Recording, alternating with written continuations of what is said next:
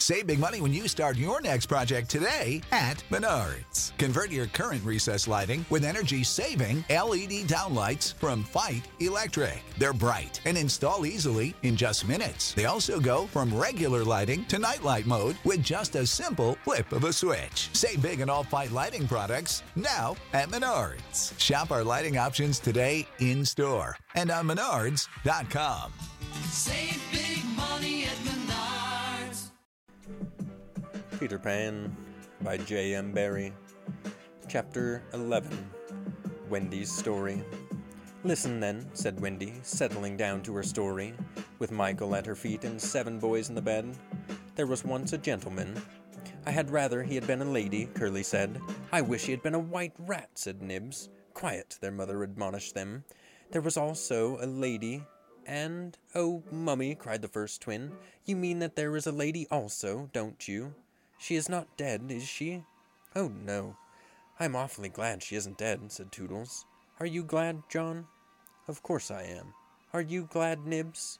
"Rather." "Are you glad, twins?" "We are glad." "Oh, dear," sighed Wendy. "A little less noise there," Peter called out, determined that she should have fair play, however beastly a story it might be in his own opinion. "The gentleman's name," Wendy continued, "was Mr. Darling, and her name was Mrs. Darling." "I knew them," John said, to annoy the others. "I think I knew them," said Michael rather doubtfully. "They were married, you know," explained Wendy, "and what do you think they had?" "White rats," cried Nibs, inspired. "No." "It's awfully puzzling," said Toodles, who knew the story by heart. "Quiet, Toodles. They had 3 descendants." "What is descendants?" "Well, you are one, twin. Did you hear that, John? I am a descendant." "Descendants are only children," said John. Oh dear," sighed Wendy. "Now these 3 children had a faithful nurse called Nana, but Mr. Darling was angry with her and chained her up in the yard, and so all the children flew away." "It's an awfully good story," said Nibs. "They flew away," Wendy continued, "to the Neverland, where the lost children are." "I just thought they did," Curly broke in excitedly. "I don't know how it is, but I just thought they did." "Oh, Wendy," cried Toodles, "was one of the lost children called Toodles?" "Yes, he was." "I am in a story! Hurrah! I'm in a story, Nibs!" "Hush. Now I want you to consider the feelings of the unhappy parents with all their children flown away." "Ooh," they all moaned, though they were not really considering the feelings of the unhappy parents one jot. "Think of the empty beds. Ooh." "It's awfully sad," the first twin said cheerfully. "I don't see how it can have a happy ending," said the second twin. "Do you, Nibs?" "I'm frightfully anxious." "If you knew how great is a mother's love," Wendy told them triumphantly, "you would have no fear." She had now come to the part that Peter hated. "I do like a mother's love," said Toodles, hitting Nibs with a pillow. "Do you like a mother's love, Nibs?" "I do just," said Nibs, hitting back. "You see," Wendy said complacently, "our heroine knew that the mother would always leave the window open for her children to fly back by. So they stayed away for years and had a lovely time." "Did they ever go back?" "Let us now," said Wendy, bracing herself up for her finest effort, "take a peep into the future." And they all gave themselves the twist that makes peeps into the future easier. "Years have rolled by, and who is the elegant lady of uncertain age alighting at London Station?" "Oh, Wendy, who is she?" cried Nibs, every bit as excited as if he didn't know. "Can it be? Yes. No. It is. The fair Wendy." "Oh!" "And who are the 2 noble portly figures accompanying her, now grown to man's estate? Can they be John and Michael?" "They are." "Oh! See, dear brothers," says Wendy, pointing upwards. "There is the window still standing open. Ah, now we are rewarded for our sublime faith in our mother's love." So up they flew to their mummy and daddy, and pen cannot describe the happy scene, over which we will draw a veil. That was the story, and they were as pleased with it as the fair narrator herself. Everything just as it should be, you see. Off we skipped like the most heartless things in the world, which is what children are, but so attractive. And we have an entirely selfish time. And then when we have need of special attention, we nobly return for it, confident that we shall be rewarded instead of smacked. So great indeed was their faith in a mother's love that they felt they could afford to be callous for a bit longer. But there was one there who knew better, and when Wendy finished, he uttered a hollow groan. "What is it, Peter?" she cried, running to him, thinking he was ill. She felt him solicitously,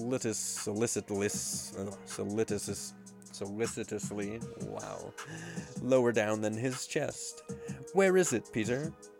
"It isn't that kind of pain," Peter replied darkly. "Then what kind is it?" "Wendy, you are wrong about mothers." They all gathered round him in a fright, so alarming was his agitation, and with a fine candor he told them what he had hitherto concealed. "Long ago," he said, "I thought like you that my mother would always keep the window open for me. So I stayed away for moons and moons and moons, and then flew back. But the window was barred, for mother had forgotten all about me, and there was another little boy sleeping in my bed. I am not sure that this was true, but Peter thought it was true, and it scared them." "Are you sure mothers are like that?" "Yes. So this was the truth about mothers. The toads. Still, it is best to be careful, and no one knows so quickly as a child when he should give in." "Wendy, let us go home," cried John and Michael together. "Yes," she said, clutching them. "Not tonight?" asked the lost boys, bewildered. They knew in what they called their hearts that no one can get on quite well without a mother, and that it is only the mothers who think you can't. "At once," replied Wendy resolutely, for the horrible thought had come to her. "Perhaps mother is in half mourning by this time." This dread made her forgetful of what must be Peter's feelings, and she said to him rather sharply, "Peter, will you make the necessary arrangements?" "If you wish it," he replied, as coolly as if she had asked him to pass the nuts. Not so much as a sorry to lose you between them. If she did not mind the parting, he was not going to show her, was Peter, that neither did he. But of course he cared very much, and he was so full of wrath against grown-ups, who, as usual, were spoiling everything, that as soon as he got inside his tree he breathed intentionally quick, short breaths at the rate of about 5 to a second. He did this because there was a saying in the Neverland that every time you breathe, a grown-up dies, and Peter was killing them off vindictively as fast as possible. Then, having given the necessary instructions to the Redskins, he returned to the home, where an unworthy scene had been enacted in his absence. Panic-stricken at the thought of losing Wendy, the Lost Boys had advanced upon her threateningly. "It will be worse than before she came," they cried. "We shan't let her go. Let's keep her prisoner. Aye, chain her up." In her extremity, an instinct told her to which of them to turn. "Toodles," she cried, "I appeal to you." Was it not strange she appealed to Toodles? Quite the silliest one. Grandly, however, did Toodles respond. For that one moment he dropped his silliness and spoke with dignity. "I am just Toodles," he said, "and nobody minds me. But the first who does not behave to Wendy like an English gentleman, I will blood him severely." He drew back his hanger, and for that instant his sun was at noon. The others held back uneasily. Then Peter returned, and they saw at once that they would get no support from him. He would keep no girl in the Neverland against her will. "Wendy," he said, striding up and down, "I have asked the Redskins to guide you through the wood as flying tires you sow." "Thank you, Peter." Then, he continued, in the sharp voice of one accustomed to be obeyed, "Tinker Bell will take you across the sea. Wake her, Nibs."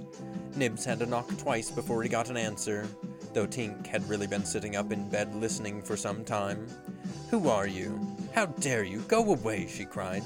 "You are to get up, Tink," Nibs called, "and take Wendy on a journey."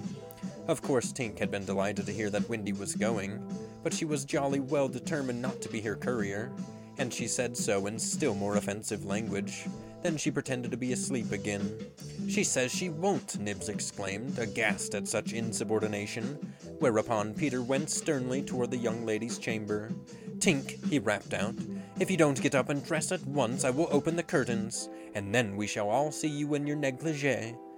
This made her leap to the floor. "Who said I wasn't getting up?" she cried. In the meantime, the boys were gazing very forlornly at Wendy, now equipped with John and Michael for the journey.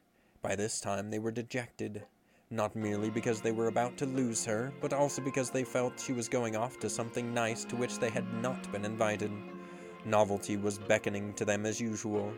crediting them with a nobler feeling. Wendy melted. "Dear ones," she said, "if you will all come with me, I feel almost sure I can get my father and mother to adopt you." The invitation was meant specially for Peter, but each of the boys was thinking exclusively of himself, and at once they jumped with joy. "But won't they think us rather a handful?" Nibs asked in the middle of his jump. "Oh no," said Wendy, rapidly thinking it out. "It will only mean having a few beds in the drawing room. They can be hidden behind the screens on first Thursdays." "Peter, can we go?" they all cried imploringly. They took it for granted that if they went, he would go also, but really they scarcely cared. Thus children are ever ready, when novelty knocks, to desert their dearest ones. "All right," Peter replied with a bitter smile, and immediately they rushed to get their things.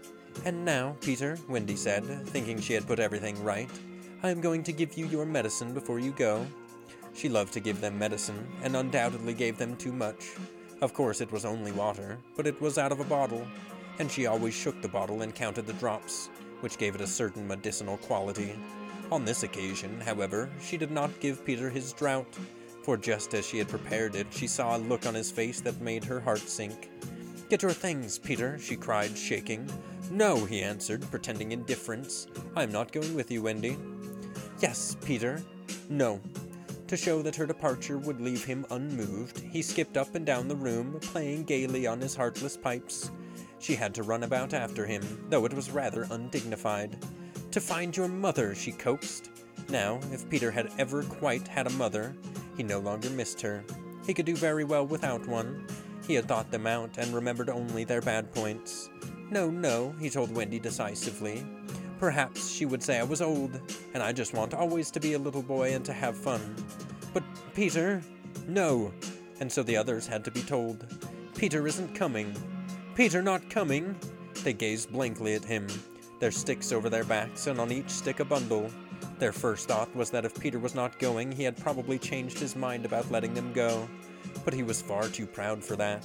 "If you find your mothers," he said darkly, "I hope you will like them." The awful cynicism of this made an uncomfortable impression, and most of them began to look rather doubtful. After all, their faces said, were they not noodles to want to go? "Now then," cried Peter. "No fuss, no blubbering. Goodbye, Wendy."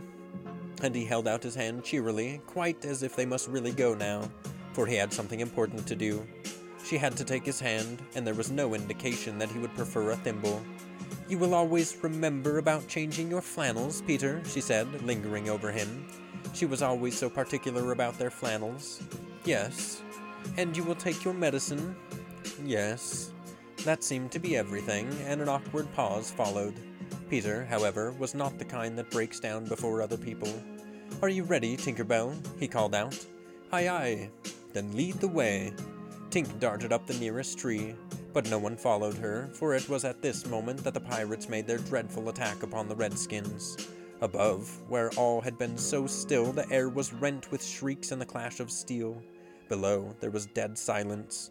Mouths opened and remained open. Wendy fell on her knees, but her arms were extended toward Peter. All arms were extended to him as if suddenly blown in his direction. They were beseeching him mutely not to desert them. As for Peter, he seized his sword, the same he thought he had slain Barbecue with, and the lust of battle in his eye. Sick of being upsold at gyms? My guy, you're currently a base member? For $90 more, I can upgrade you to our Shred membership. For $130 more, you'll be a Swole member. And for just $300 more, you'll reach Sweat Platinum. At Planet Fitness, you'll get energy without the upsell. Never pushy, always free fitness training and equipment for every workout. It's fitness that fits your budget. Join Planet Fitness for just $1 down and $10 a month. Cancel anytime. Deal ends Friday, May 10th. See Home Club for details.